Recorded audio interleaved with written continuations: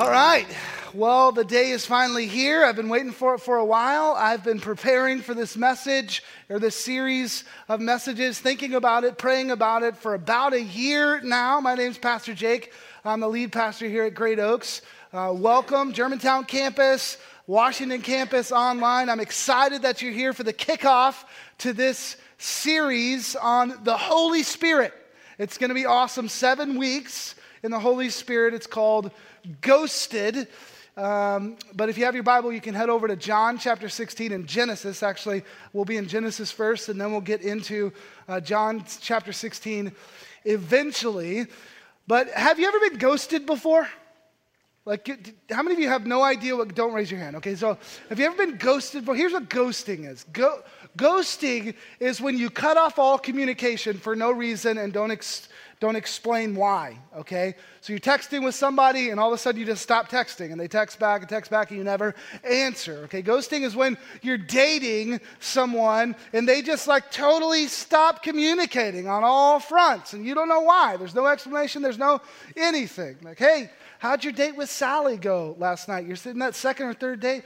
I thought it went great, but I've been texting her and she's ghosting me, all right? She won't answer. Really? I thought she was more mature than that. Yeah, me too. Me too.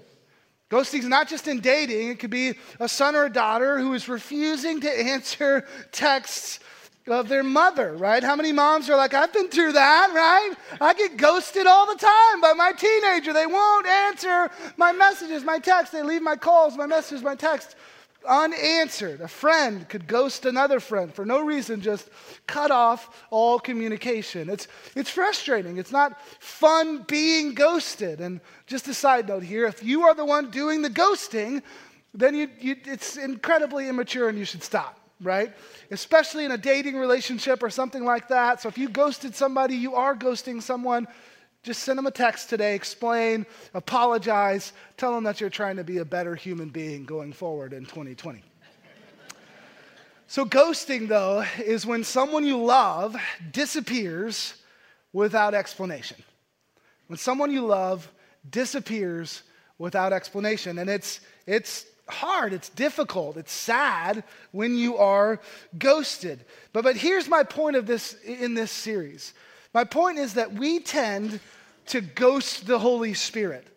We tend to ignore the Holy Spirit. We ghost the Holy Ghost.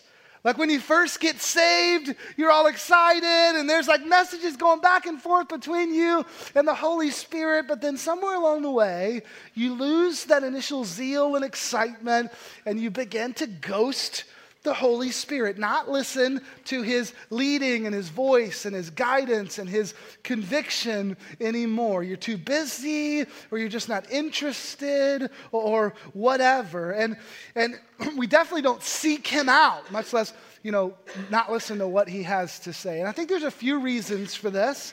One is that you just don't understand who he is. You don't understand who the Holy Spirit is. Another one is you don't understand his purpose, his role, his function, and so there's just this lack of understanding. Another reason could be just pride. You think you don't need the Holy Spirit, so you don't worry about it. You're kind of prideful in that way.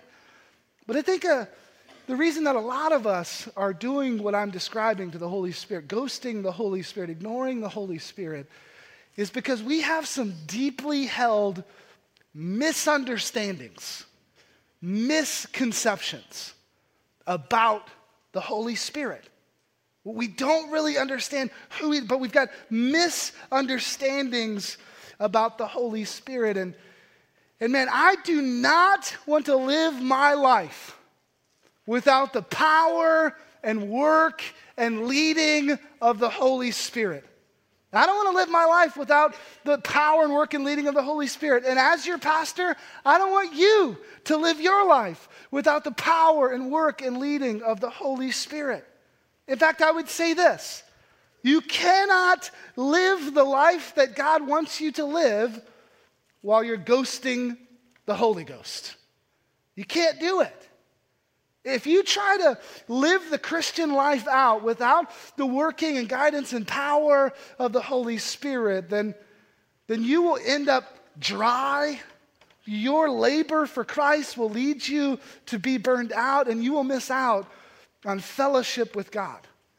If a church ghosts the Holy Ghost, then they will either become a country club, just shallow, no depth, no real activity, no real transformation in the world, or they'll become a legalistic, empty, ritualistic religious institution, void of all life and all movement. There is no joy. There is no peace. There is no revelation. There is no vision. There is no freedom without the Holy Spirit's activity in your life. So this is a big deal. It's a huge deal. I feel this divine potential in this series, potential for God to dramatically and miraculously transform lives, to transform your life as you seek Him out, as you pivot from ignoring Him to actually seeking Him in your daily life and in your family. Now, when we get into discussions about the Holy Spirit, our tendency is to want to talk about the miraculous work of the Holy Spirit, right? We want to talk about His power and His work in our lives, and we go there. So we want to talk about miracles. We ask questions like, what is speaking in tongues? And is that something we should be concerned with? You know, is prophecy still a thing? We ask questions like that. Or maybe we go this route. We say, I got the Holy Spirit when I was saved, when I was 14. I don't need to talk about it anymore. Anybody like that? I told you I love you when we were married. I'd never changed, so I don't have to tell you again. Right? I don't need to talk about the Holy Spirit. We go that route. Or we get into a debate about whether or not the gifts of the Spirit, the miraculous gifts of the Spirit, are for today, or they died out with the death of the last apostle. So we're going to get into all of that. We're going to talk about all of that in this series. But I think it's a mistake to talk about or jump into the work and power and even the purpose of the Holy Spirit without first talking about who He is. Who is the Holy Spirit, okay? Another way to say that is that it's a mistake to answer the question, what is the job of the Holy Spirit, before the question, who is the Holy Spirit? So today I want to talk to you about who is the Holy Spirit. In this series, here's what we're going to do. We're going to spend 3 weeks talking about the person, purpose, and power of the Holy Spirit. Then weeks 4 through 6, we'll talk about His gifts. And we're going to go through 1 Corinthians 12, 13, and 14, verse by verse through those chapters to talk about the gifts of the Spirit. And then the last week of this series, week 7, we'll talk about walking in the Spirit. The Bible talks about walking in the Spirit. What does that mean to actually live your life in the Spirit? So we'll talk about that. Another way to think about this is we'll talk about the who, the what, and the how, okay? So today I'll talk about who. Who is the Holy Spirit? We'll talk about what the Holy Spirit is not. We'll talk about what the Holy Spirit is. And then we're going to get into some Trinitarian doctrine. So how many of you prayed this morning that Pastor Jake would talk about Trinitarian doctrine? Did you hope for that? Okay, you did? Okay, good. So you hope for, the Washington campus was like, yeah, Trinitarian doctrine, all right? They're pumped. You guys are pumped online. You're like, yes, finally, all right? Driving your car while you're listening online. That's probably dangerous. Trinitarian doctrine. We're going to get into some Trinitarian doctrine, and then we'll end in John chapter 16, and I'll give you a challenge from that passage. But let's do this. Let me start with a little bit of a test this morning, okay? So everybody close your eyes. Here in Germantown, in Washington, online, close your eyes. If you're driving, don't close your eyes. That would be dangerous. But close your eyes and get in your mind's eye a picture of God. Close your eyes and think about God. Who is God? Or think about, what does He look like? What does God look like? Just get a picture in your mind of God. What does He look like? Okay. Open your eyes. A lot of you, it was something like this. It's like He's got a white beard, and maybe there's some thunder and some lightning, and He's powerful, and He's strong, and He's in heaven. Maybe you're thinking of the famous painting where he's kind of reaching down like this, right? That kind of a thing. That's God. Okay, it's God the Father. Let's do the next one. Close your eyes. Think now about Jesus. Get a picture, close your eyes and get a picture of Jesus in your mind's eye. What does Jesus look like? What does Jesus look like?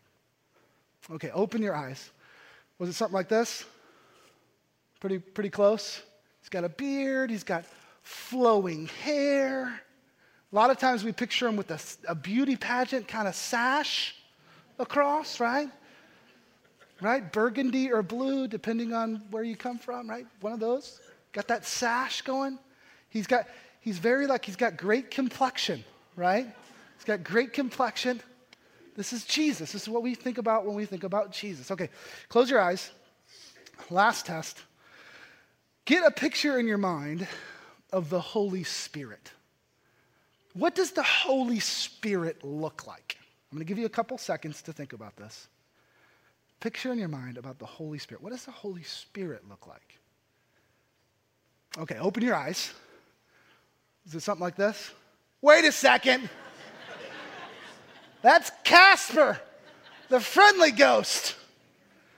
Yeah, it's funny, but isn't it interesting that when it comes to God the Father and God the Son, we've got some pretty standard pictures in our mind, right? Whether they're correct or not is a whole nother sermon. But when it comes to the Holy Spirit, we're like, I'm not really sure what the Holy Spirit looks like. And some of that is because of lack of knowledge and lack of understanding, but a lot of it is because it's supposed to be that way. What I mean is that it's a mystery. God's nature is a mystery, and we can't fully understand his nature, right? His ways are higher than our ways, and we'll never be able to fully grasp who he is, right? But it's interesting because when it comes to the Father, we're like, yeah, he's like, bearded, and he's like older, and but he's buff and he's strong, and he's like in heaven, and he's like Zeus, right? He looks like Zeus. That's what God the Father looks like. And Jesus is like really kind looking, and he's, got a beard, and he's white. Anybody else see a problem with that? That would have been weird if Jesus was white in first century Palestine. Right? That would have been strange. He wasn't white. But we look at him, we think he's a European dude. He's got long hair, beauty sash, I'm sorry. You know what I'm saying. But the Holy Spirit, we're like, what is the Holy Spirit? Maybe a dove? Maybe fire? Wind? Maybe you pictured some wind. I don't know how you picture wind. Maybe that's it. So it's confusing, right? Let's try to correct that a little bit today. First, we'll talk about what the Holy Spirit is not. The Holy Spirit is not an it or a thing.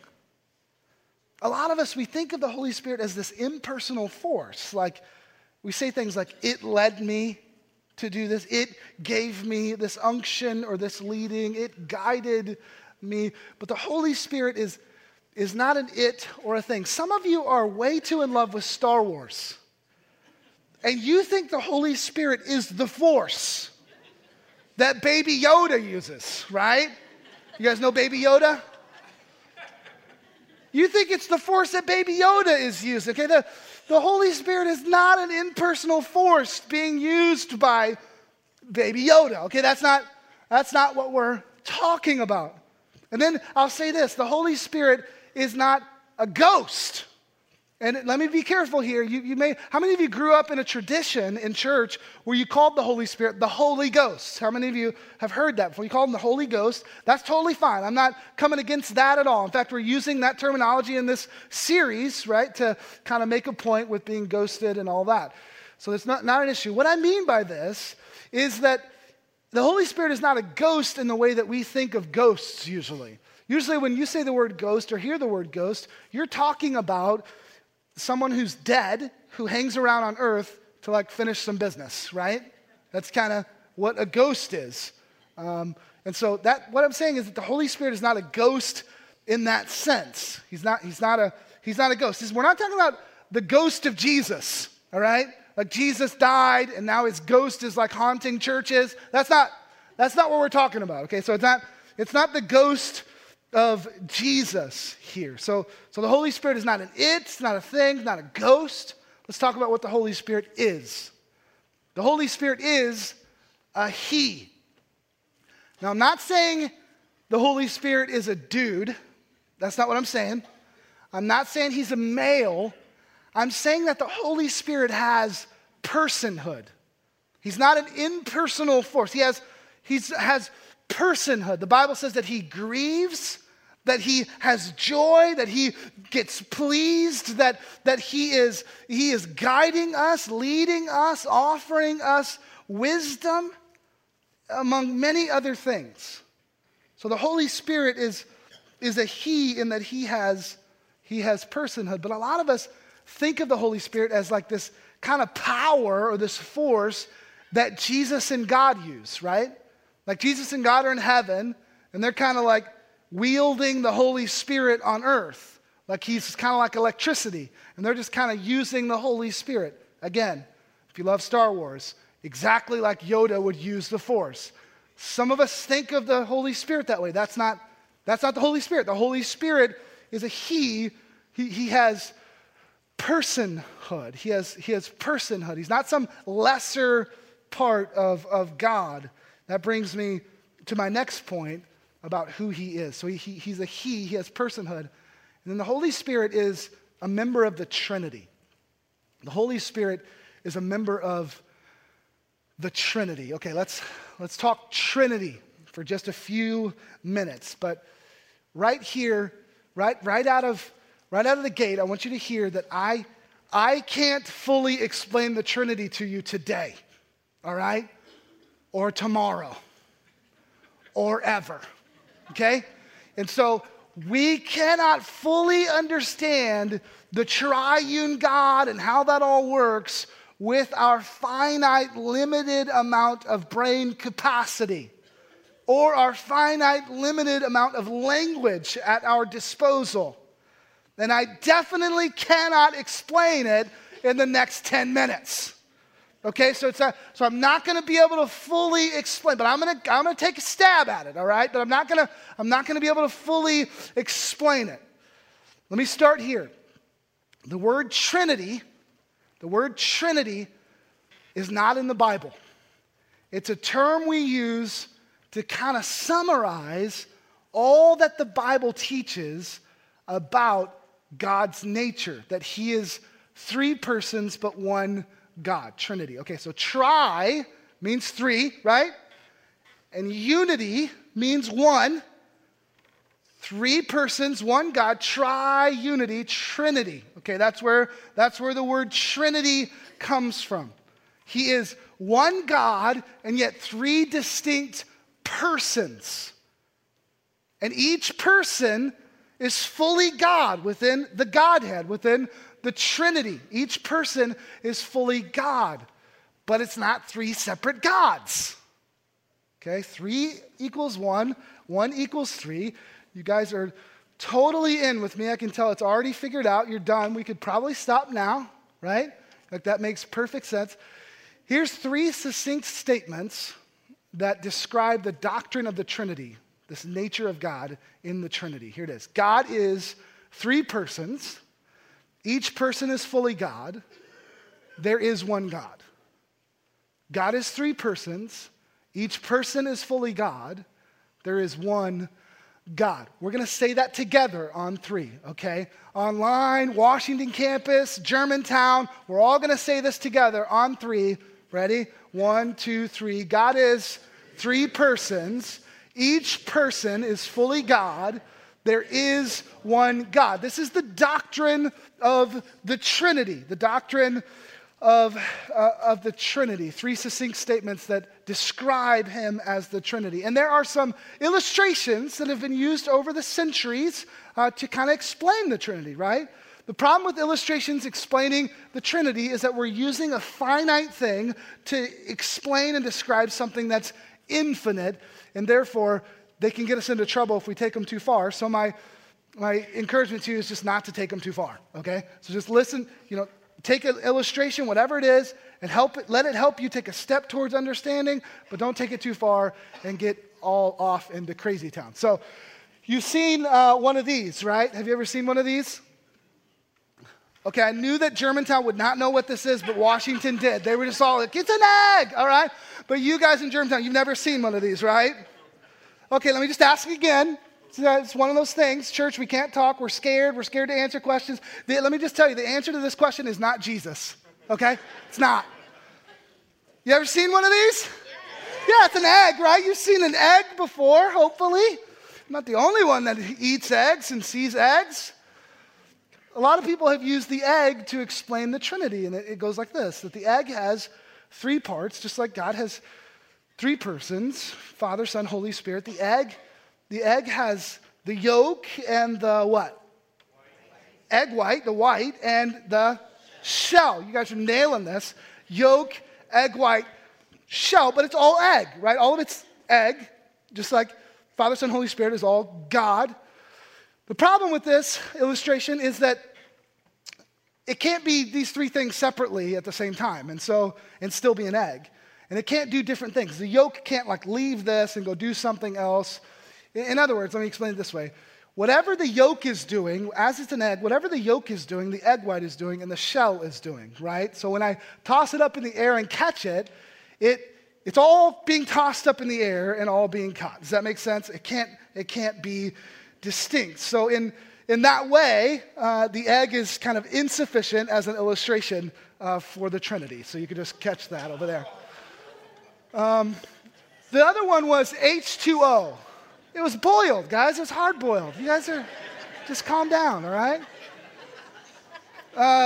And he didn't catch it, but he almost did, all right? He almost did. The other one is H2O. H2O is found most commonly in what form? Water, right? Liquid. And so when water is at a low enough temperature, it becomes ice, which is solid. When it's at a high enough temperature or it evaporates, it becomes gas, steam. So it's a third what? State, right? Third state. And so that in the same way, God is Father, Son, Holy Spirit at different times. And so some people have used H2O to say, hey, it's solid, it's liquid, it's gas, but it's always two hydrogen molecules and one oxygen molecule. The problem with this one is similar to the egg in that one body of water can't be all three of these things at the same time, right? And also, these things have distinct characteristics that the others don't have. So when water is solid, when it's ice, it's got characteristics that the liquid form of water does not contain. Are you tracking with me at all in this? So the illustration kind of breaks down, but it's good. It kind of helps us understand a little bit. The other one is just that God, people will say God is three persons and that he's kind of like three roles. He has three functions, he has three roles. And this illustration really can get us into some dangerous ground when it comes to theology and Trinitarian doctrine. But it goes like this. Just like I, Jake, am a father and a son and a pastor, but always Jake in all of those times, so God, at times, is Father and Son and Holy Spirit, but always God. The problem with that is that in this illustration, there's just one person acting in these different ways at different times. And the doctrine of the Trinity is God is three persons. You tracking with me? And so it doesn't really help us understand it all that much. That would be like me. Oh, well, let me just say this too. It breaks down in the sense that we not only see God in three persons, distinct persons, and their activity, like an aspect of who God is in the Holy Spirit and in Jesus and in God the Father. We don't just see it that way. We also see in the scripture the Holy Spirit and God the Father and God the Son interacting with each other, right? So they're not just this here for a minute and then this here for a minute, but they are interacting with each other. That would be like the father Jake talking to the son Jake about the pastor Jake. And that would be crazy, right? That would be crazy. So it doesn't really work out for us in the end. But these are kind of the common things that we say, illustrations that we use about the Holy Spirit. He's like, or about God and his Trinitarian nature. He's like an egg. He's like H2O. It's kind of like rolls and all of that. But each of them, separate from one another, kind of breaks down for different reasons, right? So let me talk to you about what the Bible says about the Trinity. Let me get into the scriptures with you. Did you know that the Trinity, God the Father, God the Son, and Holy Spirit, that shows up all over the Bible? Old Testament to New Testament. In fact, we can go almost to the very beginning and find hints of God's triune nature there. Because I think some of you think of God in this kind of evolutionary way, that God evolved over time, like Old Testament creator God was this thing, and then Jesus, and he was Jesus, and then the Holy Spirit was the church in Acts, and you kind of think of him in this evolutionary, progressive type way, but that's not the way it is, because a big part or big piece of the doctrine of the Trinity is this, that God is three persons, each person is fully God, there is one God, and he has eternally existed this way. He has eternally existed this way. He's always been this way. And you may be going like, nah, I've read the Bible, Pastor. Jesus isn't hanging out with Moses. It's not the way the timeline goes. The Holy Spirit comes in Acts. That's when it happens. You may say, no, there's this timeline and this progression of God, and this is his nature. He's this, and then he's this, and now he's this. Okay, I get what you're saying, but let me show you a couple things all throughout the Bible that I think are pretty interesting. Let's spend a little bit of time in Genesis.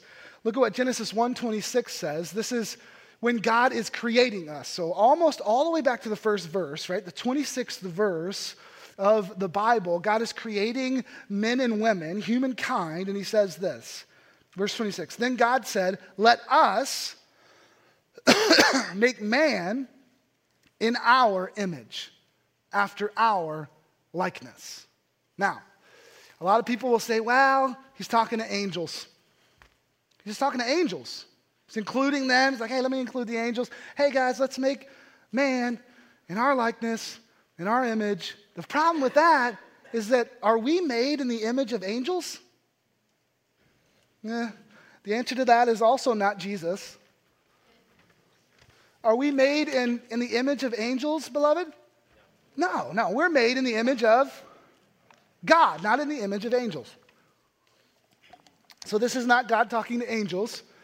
This is God talking to the other members, God the Father talking to the other members of the Trinity. Look at Genesis 3, just a page or two later. This is after Adam and Eve have sinned. They've eaten the fruit that they weren't supposed to eat. God has pronounced what's going to happen, kind of a curse.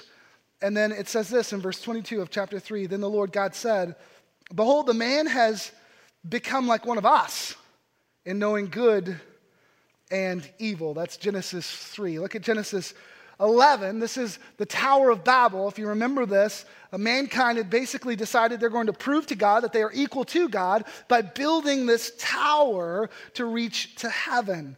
And so they're doing that, and then God stops them by confusing their language and ends up separating man from one another, right? And that's how we get nations and people groups and things like that. And so chapter 11, verse 7 says this in the middle of the Tower of Babel situation. God says, come, let us go down and there confuse their language so that they may not understand one another's speech. Let us go down. Okay, then there's this really famous passage, not just in Genesis, there's a really famous passage in the book of Isaiah. Isaiah is called to be a prophet, and in his calling, he sees a vision of the throne room of God, right? A vision of the throne room of God. It's a terrifying thing. We talk about it like it's like, oh, this is cute and fun, but it's probably terrifying. He sees the God the Father, he sees God on a throne, high and lifted up. He immediately feels the weight of his sin. He says, I am a man of unclean lips, and I live among a people of unclean lips, and my eyes have seen the Lord, and I'm going to die. He thinks he's going to die. God takes care of that with a coal from the fire in the altar touching Isaiah's lips. Must have been painful, right? And so he goes through that whole thing. And then there's this whole question that goes out from God, whom shall I send? Right? We talk about this in mission service. We talk about this when we're talking about mission trips. Whom shall I send? And Isaiah goes, here am I, send me. Okay, send me. But look at the question that God asks in Isaiah 6, verse 8. He says, whom shall I send? And who will go for us? Who will go for us?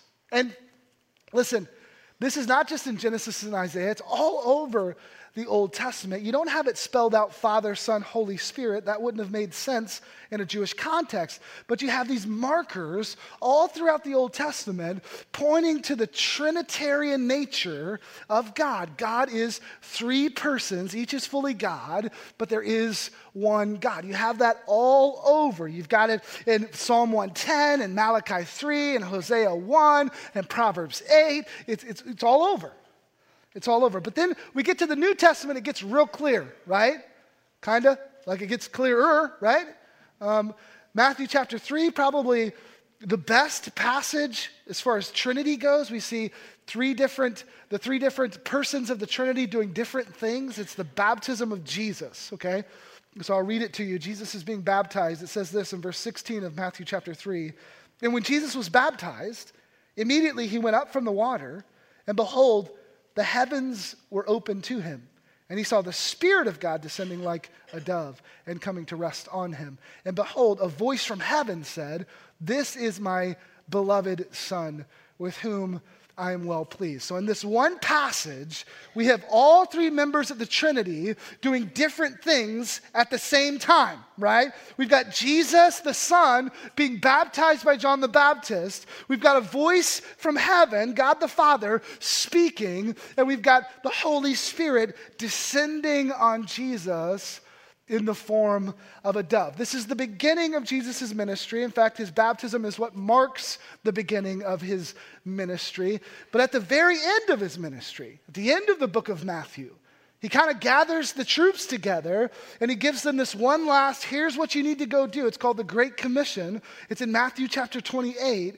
And Jesus can do whatever he wants, right? He can say whatever he wants. He chooses, with one of the last things he says to his disciples, to include in it Trinitarian language. Father, Son, Holy Spirit. I'll read it to you. You've read it before. Matthew 28 verse 19 says, go, therefore, and make disciples of all nations, baptizing them in the name of the Father and of the Son and of the Holy Spirit, teaching them to observe all that I have commanded you. Father, Son, Holy Spirit. Not just with Jesus, not just in the Old Testament, not just in the Gospels, but after Jesus ascends into heaven, his followers, his apostles are writing the Bible. They don't know they're writing the Bible, but they are. They're writing the Bible, and they continue this Trinitarian doctrine. I'll show you 1 Corinthians 12 really quickly. A few weeks from now, we'll dive deep into 1 Corinthians 12. I'll just read a couple verses to you now. Verse 4 of 1 Corinthians 12. Now, there are varieties of gifts, but the same Spirit. And there are varieties of service, but the same Lord. That's Jesus. And there are varieties of activities, but it is the same God who empowers them all in everyone. Holy Spirit, Jesus, God the Father in this verse, right? Then that's the Apostle Paul. The Apostle Paul finishes out 2 Corinthians, the second letter, or actually it's the third letter, but we lost the second letter. I didn't lose it, all right, but somebody did, all right? So we got the second letter. It's actually the third, 2 Corinthians. You can watch the video and try to figure that out later, what I just said. It probably doesn't make any sense. Verse 14, last verse in 2 Corinthians, the Apostle Paul writes, the grace of the Lord Jesus Christ and the love of God and the fellowship of the Holy Spirit be with you all. Son, Father, Holy Spirit in that verse. And it's not just Paul, because you could leave here going, well, Jesus said it, and Paul was like all about the Trinity, but nobody else is, right? Jude doesn't have chapters because it's only got one. Verse 20 in the book of Jude, he says this, but you, beloved, building yourselves up in your most holy faith and praying in the Holy Spirit, keep yourselves in the love of God, waiting for the mercy of our Lord Jesus Christ that leads to eternal life. Holy Spirit, Father, Son. Father, Son, Holy Spirit. Father, Son, Holy Spirit. Three persons, the Trinity. It's all over the Bible. And from these verses we just ran through pretty quickly, you can see that there's also no hierarchy there, right? Like it's not always Father, Son, Holy Spirit. Sometimes it's mentioned as Holy Spirit, Son, Father. Sometimes it's Son, Holy Spirit, Father. And there's no hierarchy. It's not like God the Father is in charge and Jesus is second in command and the Holy Spirit's like bringing up the rear. All right? But that's kind of how we think about it, right? We think Jesus, or we think the Holy Spirit is kind of the third person, the last person of the Trinity, but it's not. Each of the three persons of the Trinity is equal, co-equal, fully God, fully divine. Okay, so we like this to be like really, lined out and clean and clear and linear and easy to understand, right? That's kind of what we hope for. But I want to just warn you against that don't go that route with thinking about God in general, but especially about his triune nature, how he is Trinity. God is three persons, each is fully God, but there is one God. When you're thinking about that, it's not so lined out. Let me just kind of illustrate. It's a mystery, right? Let me just kind of illustrate this. And so when we're talking about God and his triune nature, a lot of times what we do, if this is the circle of God's nature, a lot of times what we do is if we were describing God the Father, most of us would have kind of some similar things to say about God the Father, right? We'd all kind of say the same thing. So we would say, well, God the Father is just, and we would use words like wrath and judgment and maybe creation. We would use words, if we've been in church a while or went to seminary, like omnipotent, meaning he is all powerful, right? We would talk about that when we're talking about God the Father. He is all those things. And then if we were talking about God the Son, we would all have pretty similar things to say about God the Son, about Jesus. We would, similar to one another, we would say, okay, well, God the Son, Jesus, he's more like, he's like the nice part of God, right? He's like way nicer than God the Father. And we would say like, okay, he has like grace, we would talk about grace. Okay, he's gracious and merciful, and he's omniscient, meaning he knows everything. In the Gospels, he seemed to know a lot. And so he's kind of like my buddy. Like he's got my back. He intercedes. Like he knows my heart. If I mess up, he's always got open arms to me, and all of that. He's also a white European dude. So we would all like be, okay, this is Jesus, right? And we would say this is Jesus. Now, when we started to explain or describe the third member of the Trinity, the Holy Spirit, we'd probably say real similar things to one another. We would say, okay, the Holy Spirit is omnipresent, meaning that he is at all places and all time. We may use like serendipity or suddenness to describe the Holy Spirit. He's like suddenly there and then suddenly not. We would talk about discernment and wisdom. Most of us would talk about the fruit of the Spirit, right? Galatians. And we would talk about the gifts of the Spirit. And so we would end up going, okay, we understand God. This makes perfect sense. It's like a pie, and he's got three different parts.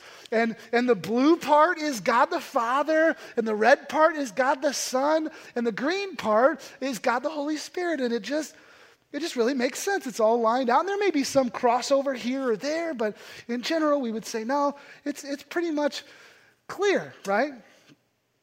So the truth is, if we were actually going to describe and draw a circle that described the triune nature of God, the Trinity, it would look much different. And so this is the circle that represents God in the Trinity.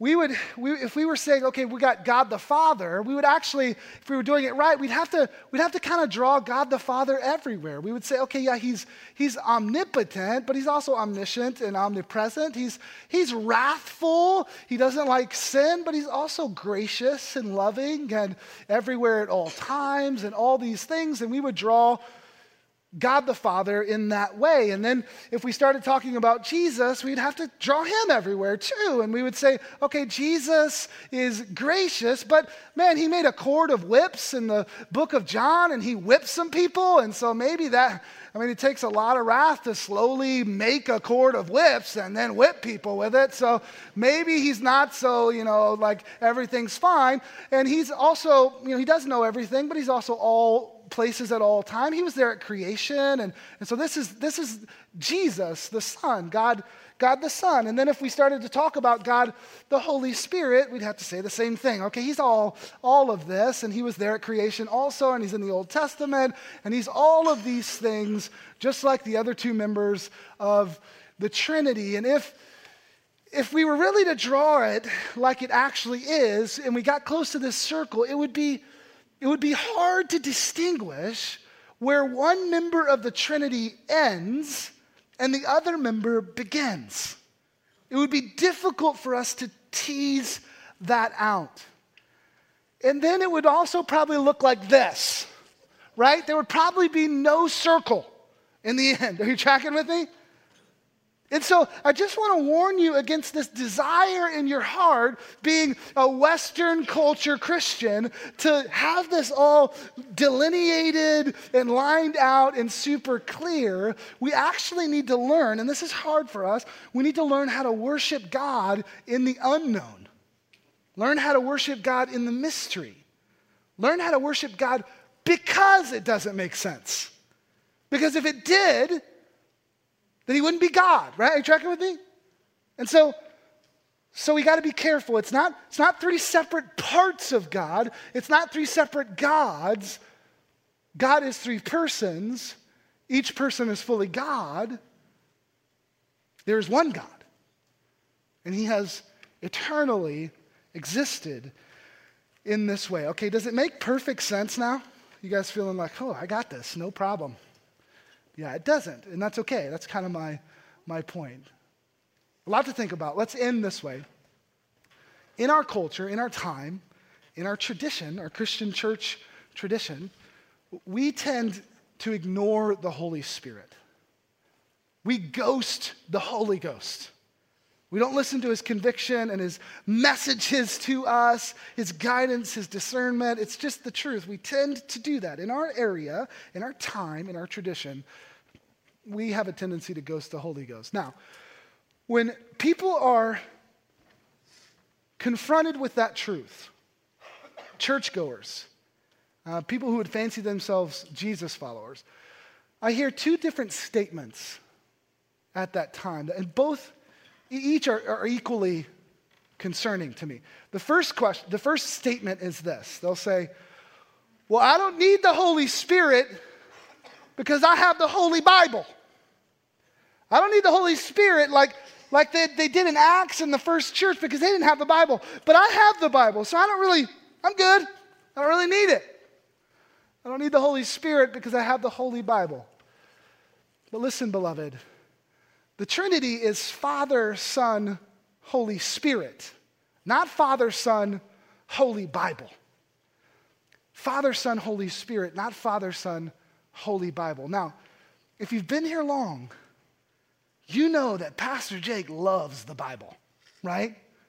That I believe it to be God's word, infallible, carry authority, all of that. I love the Bible. I love to preach the Bible. I love to read the Bible. I love the Bible. But the Bible is no substitute for the work of the Holy Spirit in your life. It is no substitute for the power of the Holy Spirit in your life. It is God's word, but it is not God himself. So we have to be careful. The Trinity is God the Father, the Son, and the Holy Spirit. Not God the Father, God the Son, and God the Holy Bible. Think about that. So the first statement I hear is, I don't need the Holy Spirit because I have the Holy Bible. The other statement I hear that's equally concerning is, I don't need the Holy Spirit. All I need is Jesus. Right? Get the t-shirt, all I need is Jesus. Hashtag Jesus is enough. All I need is Jesus. I don't need the Holy Spirit. You can have the Holy Spirit. I'm just going to stick with Jesus. Jesus is good enough for me, Pastor Jake. That sounds spiritual, right? Like, oh yeah, that guy's awesome. He really just wants Jesus. I don't need the Holy Spirit. All I need is Jesus. When somebody says that, I go this way with them. I say, okay, all you need is Jesus. So that means you follow Jesus, right? Yeah, all I need is Jesus, yeah. Okay, so that means he's the leader and the Lord of your life, right? Yeah, Jesus, woo! Yeah. Okay, so that means that you like listen to what he says, right? Yeah, I love Jesus, all Jesus, yeah. Woo! Okay. Do you do what he says? Yes. All I need is Jesus. What Jesus said, that you need the Holy Spirit. Jesus said that.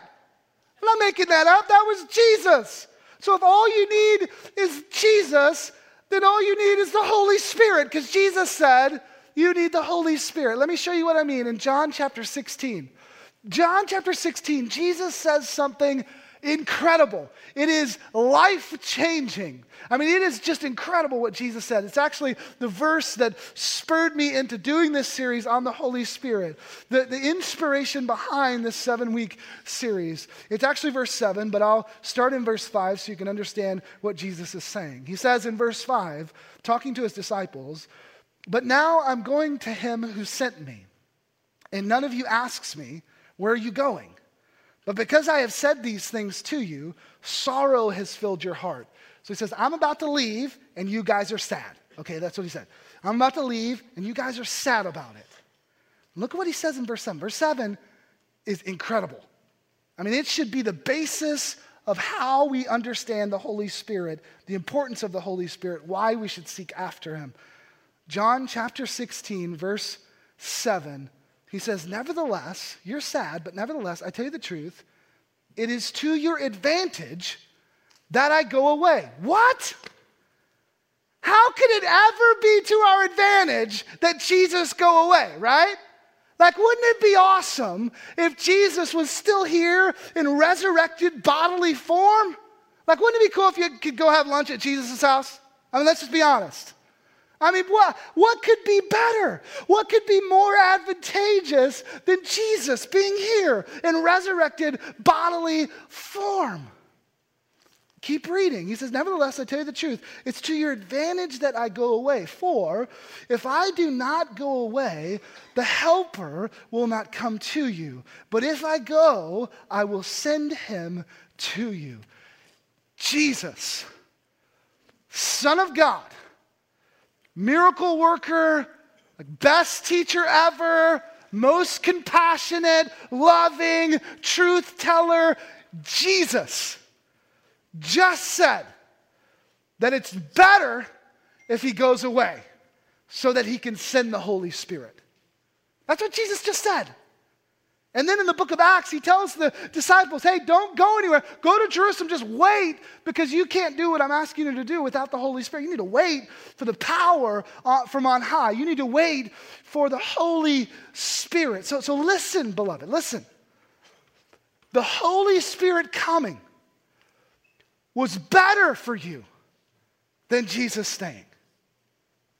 The Holy Spirit coming was better for you than Jesus staying.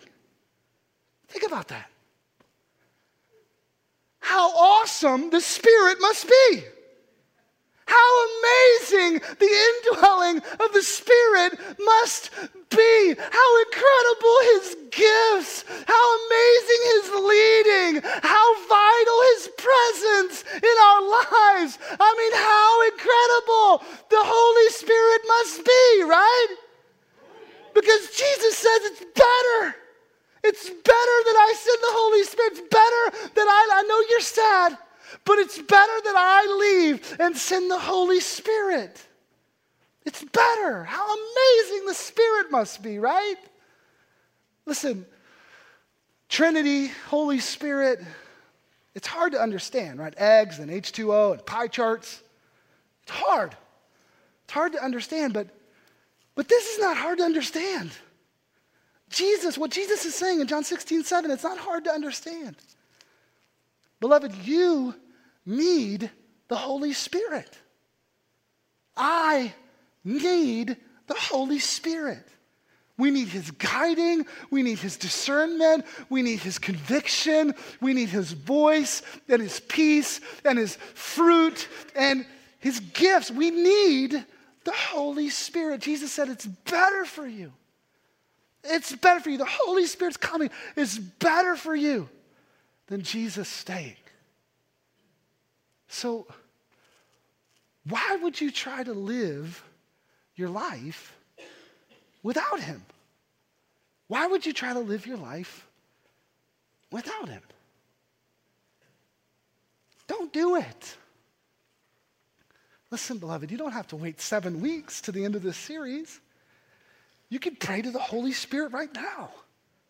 You can invite him into your life. You can ask him to fill you, to change you, to baptize you, to give you conviction, to give you discernment, to give you the gifts of the Holy Spirit, to manifest his fruit, to show his fruit from Galatians in you. You can pray to the Holy Spirit right now.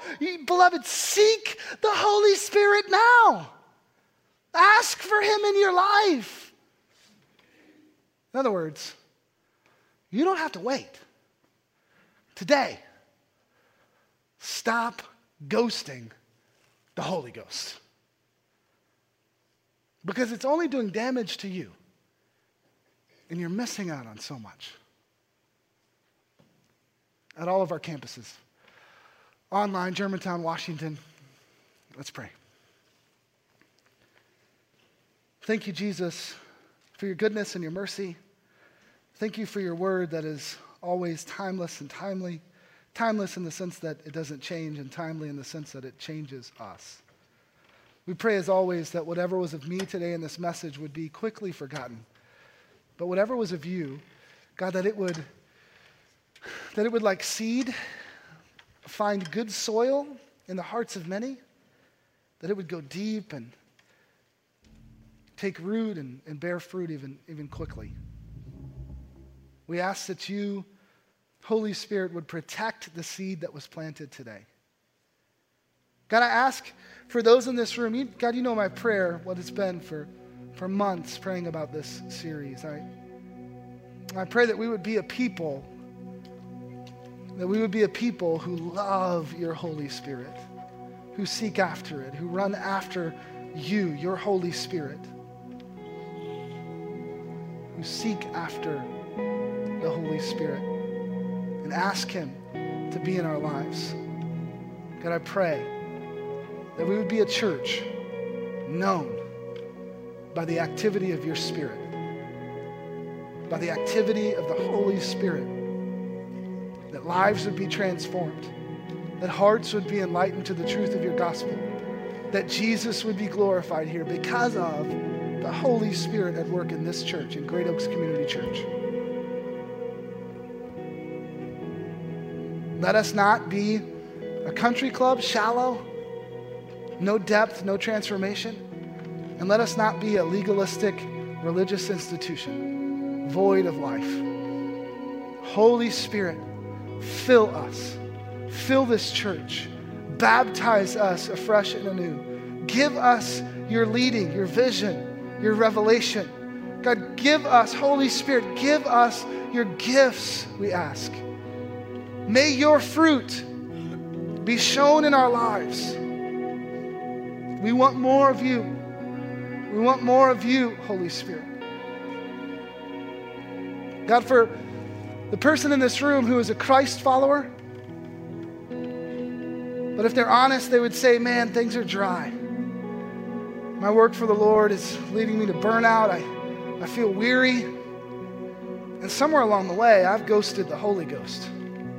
I've stopped seeking him. I've stopped asking for his guidance and his leading. I've stopped listening to him. I've stopped just being quiet and still in his presence. Somehow along the way, somewhere along the way, I have begun to ghost the Holy Ghost. I pray for that Christ follower, your child in this room and in Washington, at Washington campus and listening online.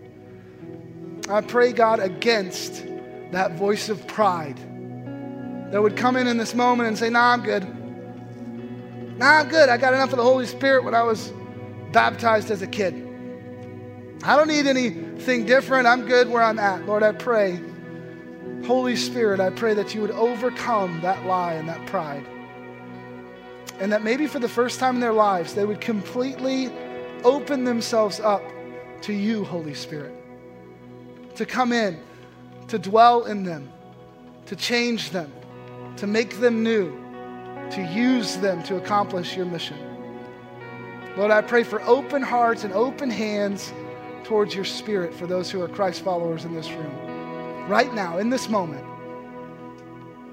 if there's a willing heart, if there's someone bold enough to ask, God, I want more of you, more of your Spirit in my life. If there's someone like that in this room, I ask, Holy Spirit, that you would completely just fill their lives. God, that you would fill their mind and their heart with your voice and your truth and your goodness. I pray for the person in this room who is not a Christ follower. They have yet to give their life over to you. They've never opened themselves up to you, Holy Spirit, even that first step, that starting point to say, I believe in Jesus. Lord, I pray that your Spirit would enlighten their hearts to the truth of the gospel, those people in this room, that you would convict them of their sin, and that your gospel would be made clear in their hearts and minds. That you, Jesus, left heaven, entered human history, came to earth, died on a cross, a punishment they deserved, we deserved because of our sin. But you didn't stay dead. That Jesus, you resurrected on that third day. And you defeated death and hell. And now you've opened the door for us to have fellowship with you through your Holy Spirit. I pray that that gospel, that good news, is clear in the heart of every unbeliever listening. In Washington, Germantown, online, God, I just pray that the gospel is very clear. Enlighten hearts to the truth of your gospel. As we continue with an attitude of prayer and your eyes are closed and your heads are bowed, if that's you, then just ask the Holy Spirit in. Ask the Holy Spirit to make things known. Maybe there's doubts. Ask the Holy Spirit to give you faith. And then ask the Holy Spirit to help you commit your life to him. Leave here different than you came in. Lord, I pray for all these things in your holy and precious name. Everybody said, amen. Why don't you stand with us?